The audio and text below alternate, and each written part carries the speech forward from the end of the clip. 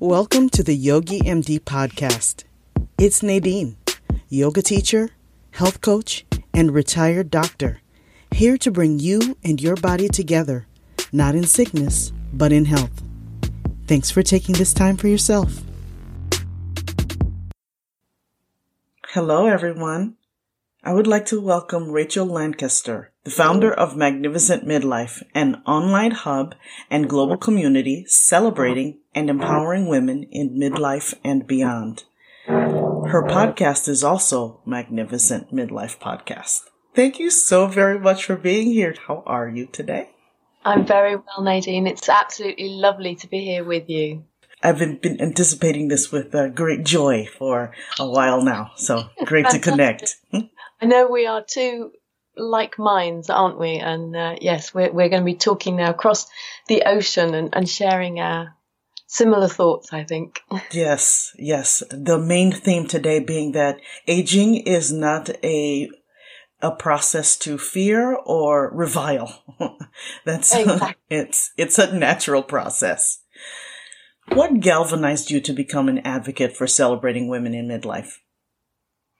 Well, it all started with an early menopause for me at the age of 41. I'm now 53. It was a big shock at 41. I didn't know who I was. I felt catapulted into midlife, thinking I wasn't actually there yet. It took me a while, but I realized I was being ageist against myself, which is something I learned from the very wonderful Ashton Applewhite. There was nothing wrong with me having gone through menopause. I wasn't in some way diminished. I needed to sort of deal with those issues that we have about shame going through menopause. And so what I did was I created what I couldn't find. So I scratched my own itch and I created this community, and I decided that it was going to be really a bit of a mission for me to celebrate women in midlife so that women would stop fearing age, they would stop fearing menopause, that menopause itself could have a bit more of a more positive profile, because sometimes I think even menopause has been much maligned and, it gets a bad rap and it's not always to blame. So those were the things that led me to do what I do. It's so interesting you use the phrase maligned about midlife, because when I was doing a casual search on the internet about women and midlife, automatically crisis was attached to it. Every single search. And I just wonder why we have to approach it as such a negative thing to fear. Is it because we are thinking that it's the introduction to a final act? Are we avoiding? What do you think? Oh my goodness, this is a real soapbox of mine. Excuse me while I climb up onto it. Away. Well, it drives me bonkers. It really does that we have this perception that is just completely negative. And really, it's so useful to just rethink it and think that every day that we wake up is another day that we're alive. So aging is a privilege. There are so many of us that don't age. And if we are progressing through life and waking up every morning, then we're lucky. We're luckier than many. But so many people sort of see midlife as the beginning of the end. I don't know what it's like so much in the US with cards. But in a card shop in the UK, you'll get commiserations for turning 30. Absolutely. Is it the same? Same here, yes. And it's just like you're on a downhill slope and life has ended now. And by the time you get to 50 or 60, and particularly for women, because the insidious combination of sexism and ageism for women, it makes everything so much worse. By the time you get to 50 or 60, you might as well go and sit in a corner and just be quiet because, life has ended. There is nothing more. And reality could not be further from the truth. I actually believe that the first half of my life was the rehearsal. Since I turned 50, I'm living a fabulous life now. I'm more engaged with the world. I'm planning more. I have more confidence. I have more experience. I believe I have more wisdom to share with the world. And there's all sorts of things I can do. I mean, I talk about the fact that if you look at what generally people achieve between 20 and 50, that's 30 years. And if you look at average life expectancy in the West, it's into the 80s. I think it's 81 in the UK. I think it might be 86 in the US. But I see no reason why any of us can't achieve the same between 50 and 80 as we achieved between 20 and 50. And therefore, we don't need to have this sort of midlife angst that we're on the way out. Definitely in the US, there are so many cultural negative messages that may prevent us from thinking of the second stage of life or this next act of life as more opportunity. So I think we have to be very careful about not ingesting that information, and maybe it does take you a longer time to remember something. Maybe you do forget the name briefly. Maybe you do forget a word, but that doesn't mean that your life is over and that you're no longer capable of thinking or learning new things or embracing new opportunities. Yeah. I think in terms of the foggy brain as well, for women get really scared of foggy brain. Mm-hmm. Even my mum, bless her, I mean, she's 85 now, but if she can't remember something, she'll say, I'm getting dementia. And I just look at her with this quizzical look and I say, for heaven's sake, Mum, you are not getting dementia. You just can't remember something. Mm-hmm. And yet this is what we do to ourselves. And these are the narratives that we fear and that we, as you say, that are so ingrained in us. I mean, the whole aging and fertility and everything around menopause, we are fed this message throughout our lives that our fertility is wrapped up in our beauty, mm-hmm. And our relevance in society. So young women fear menopause, middle-aged women fear menopause. And once we're through the other end, we just go, it's fine, don't worry about it. Most of us anyway, I think a lot of us, it's like, okay, it was a bit tricky at times, but we're through the other side. Everything's fine. And the foggy brain that came with the hormonal fluctuations in menopause may get better. It may not, but it may get better. You may find that it's not an issue. But in terms of those narratives, everything that we're told is that aging is bad. And it's not. Aging is good. I really do believe if we have our health, obviously at the end of life, there's going to be a period, when there is probably some decline. But we can do a lot more for ourselves to age better than we think we can. You can still build muscle mass in your 90s, which I think is remarkable. And you must, in order to retain function. One of the things that I find troubling are those reports, Grandma ran a marathon, or look, she can do a headstand and she's 85. Those are special circumstances, but not everyone has to be extraordinary to still live a beautiful life. Absolutely. I think, yes, you're right. If people see those sort of, the crazy examples, which I find them very inspiring. I like to see them, but at the same time, I acknowledge that is not everybody. There's no way that's everybody. It's not going to be me. But there, yes, as you say, there is something that we can all do, and there is life that we can all live and be proactive about it. I think sometimes it can deter, though, if we're not careful. Well, I can't do that, so I'm done. Why try? I'm done. And that's a great shame, yeah. Mm-hmm. In your experience, what challenges do you think a woman faces as she grows older? Oh, my goodness, so many. I do think there are so many. And one is, the biggest one is ageism. Ageism begins between our ears. If we buy into it and if we believe those narratives, we're going to start saying to ourselves, I'm too old to do that. Or, I can't run the marathon like her, so I'm useless.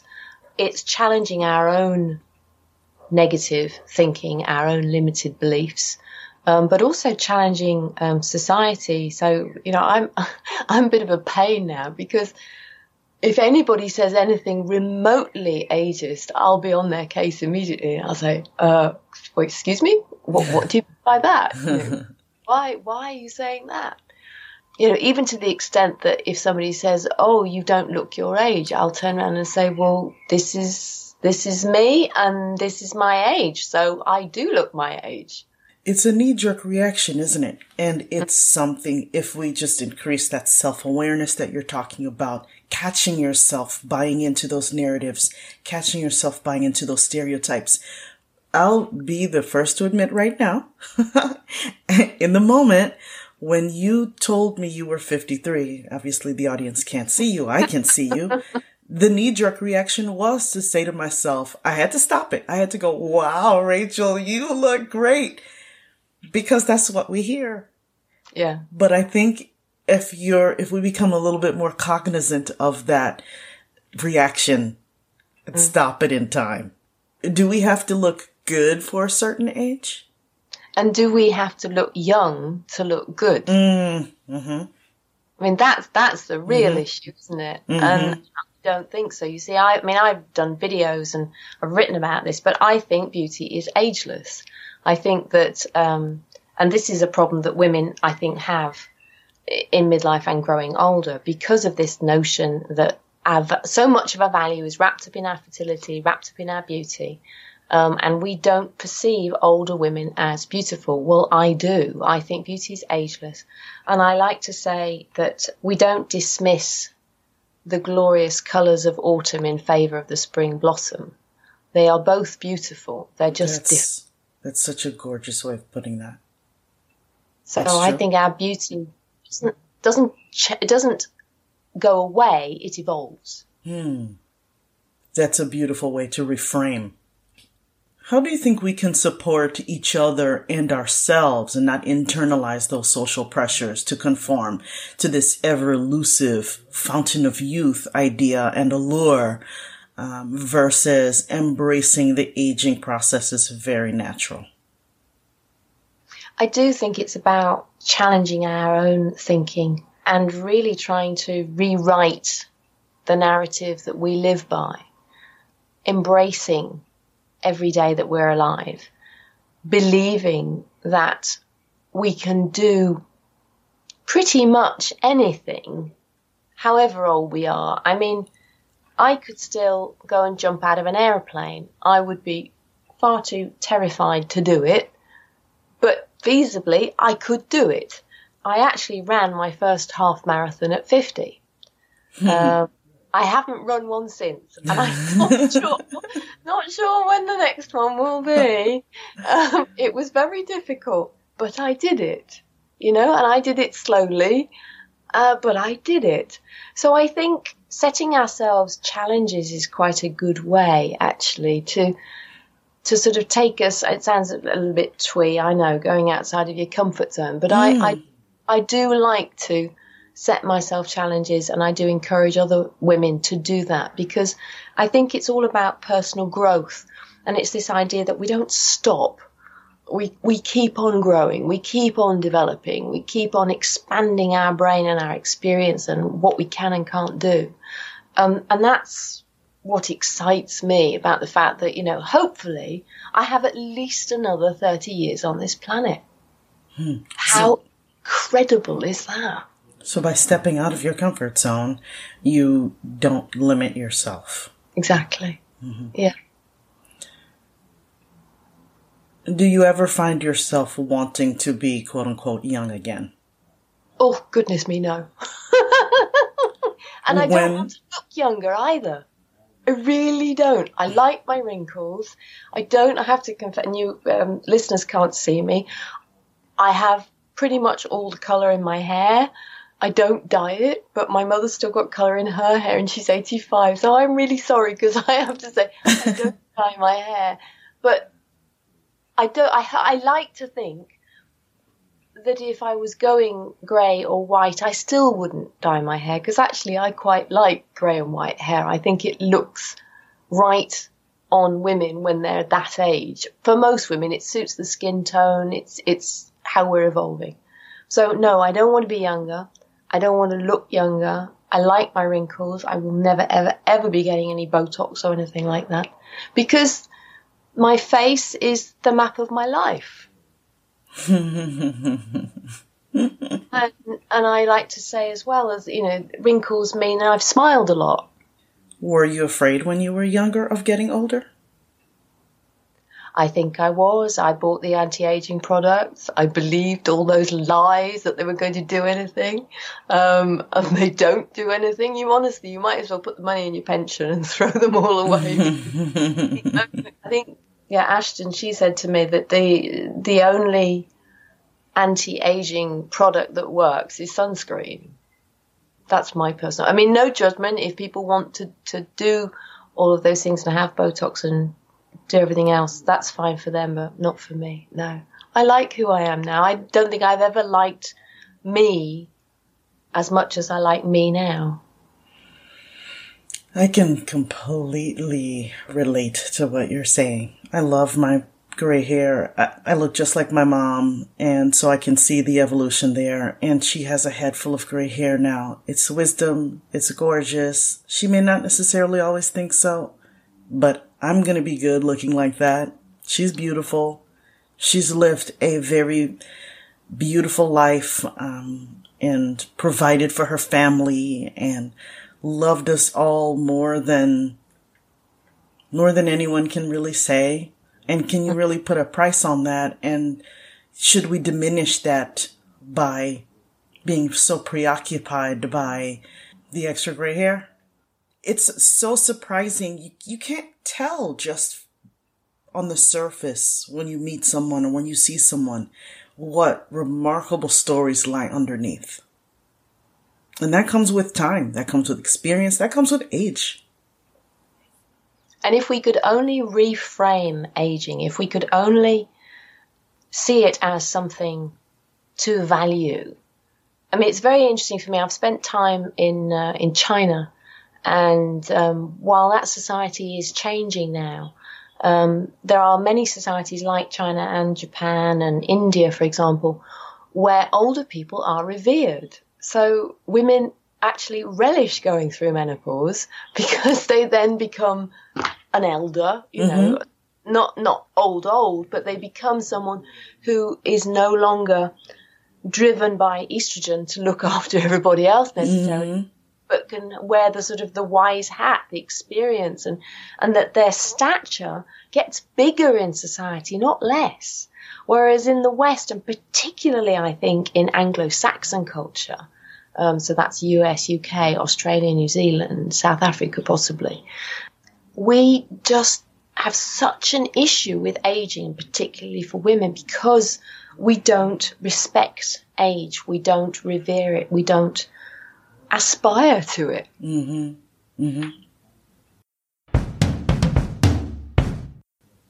You have met a fascinating array of women in your podcast journey and in your business.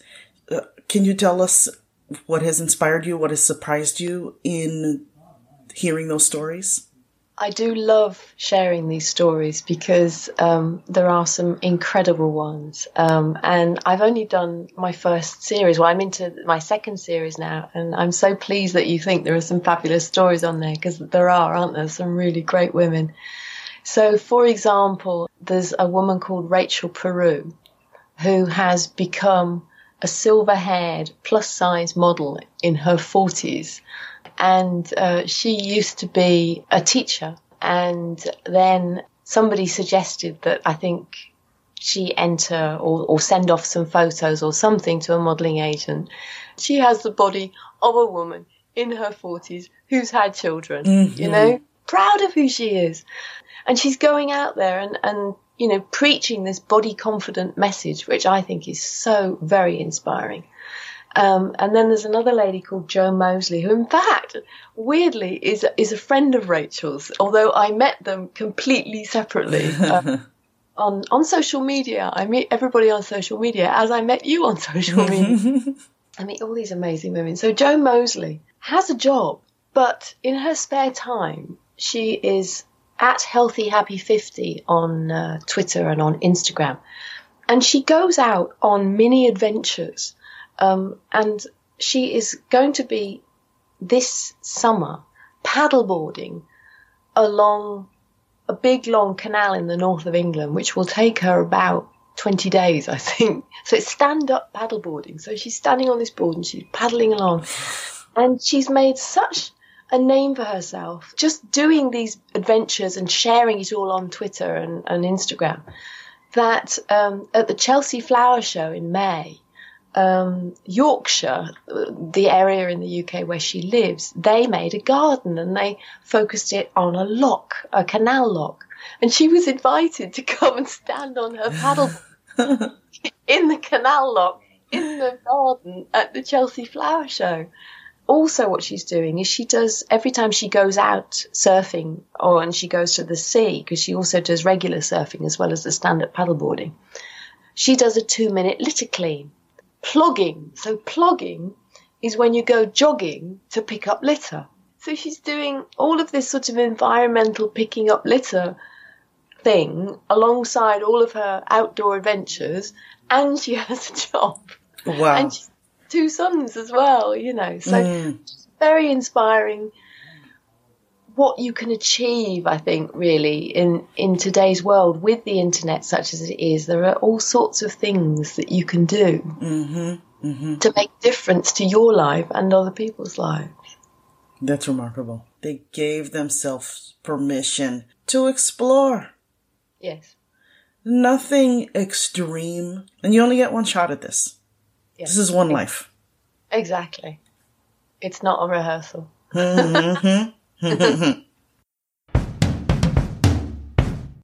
Is there anything else that we haven't talked about that you may want to cover? There is a world of possibility out there, really, I think. And I'm just, don't ever succumb to those ideas that, your time is over, because it isn't. And you have an enormous amount to contribute to the world. And I actually, one thing I will add is I think the world needs us. I think the world needs older women to step forward rather than stepping back. I think we're in a bit of a mess, generally, throughout the world, and a bit more wise, compassionate, experienced female energy would do the world a lot of good. Agreed. So what is your personal definition of what it means to be healthy? I think taking care of ourselves as we get older is incredibly important. And I think a lot of women are so used to looking after everybody else that it's no surprise that we get to burnout in midlife and beyond. Just on a sort of side note, I often say that I think menopause symptoms are nature's wake-up call that we perhaps can't live our lives the way we've been living them, because our body is actually saying, I don't like this and I don't like that. So that getting your health sorted in midlife and around menopause is going to set you up well for long-term health. So I think it's about good nutrition. It's about getting your diet sorted, trying to include more fruit and vegetables the older you get, maybe cutting down on meat products. Personally, I've cut back quite significantly on meat products. I still do eat animal protein, but I try and reduce it. I don't have dairy milk, I have soya milk now, and that's just my personal choice, but I believe it has really helped me with my menopause symptoms and my long-term hormonal balance. Things like upping natural phytoestrogens also helps with hormonal balance for women, not just in the menopause years, but, long term. So it's about diet and nutrition. I think it's definitely about upping our physical exercise. So it's about, I know you're a big yoga fan, I'm a big yoga fan. So I do yoga, I run. I run most mornings, not very far. It's only about 3 kilometers, and sometimes I stop and walk for a bit, but I try and get out and get some steps under my belt, before the day starts if I can. And then I think we need to start lifting weights if we're not already doing that. I've also started to include meditation in my life. That really grounds me. It helps with anxiety. It helps center me, I feel, and that I'm more focused and able to be better. And I feel that some women, myself included actually, until more recently, we sort of go through life, we're looking after everybody else. If we've had families, we're looking after families, and maybe our friendships go a little bit on the back burner, or maybe our friendships no longer give us what we need because we're not the same people we were, years ago. But I think women shouldn't be afraid to make new friends in midlife and beyond, and make new friends as we age. Community is massive, I think, for our health as we age. And it probably took me 50 years to learn that just because I think something doesn't make it true. I had a yoga teacher when I was early on in my training who said that. I remember it was a class. It was a gentle, slow-paced class. And as we were beginning relaxing, she said, "You are not your thoughts." You ever have those moments where someone says something so impactful, you just never forget it? And you needed to hear that at that moment.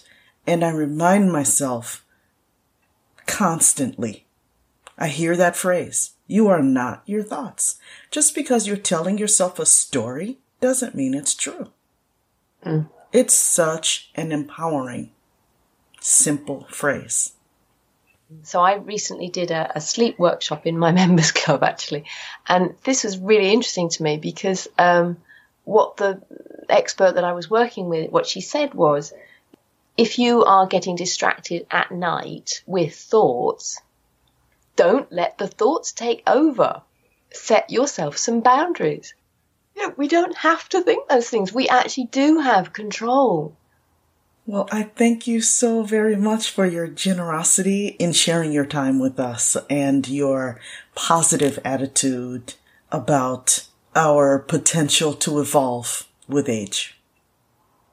Well, it's been an absolute delight talking to you. Thank you so much. And now it's time for practical tips. This week, challenge yourself to become aware of limiting thoughts when it comes to aging, whether it is about you or another person. Invite yourself to notice those thoughts and feelings with kindness and without judgment. Be curious and ask yourself if your thoughts are true. Please ponder the following quote by author Eckhart Tolle. The most decisive event in your life is when you discover you are not your thoughts or emotions. Instead, you can be present as the awareness behind the thoughts and emotions. Thanks for being here. See you next time.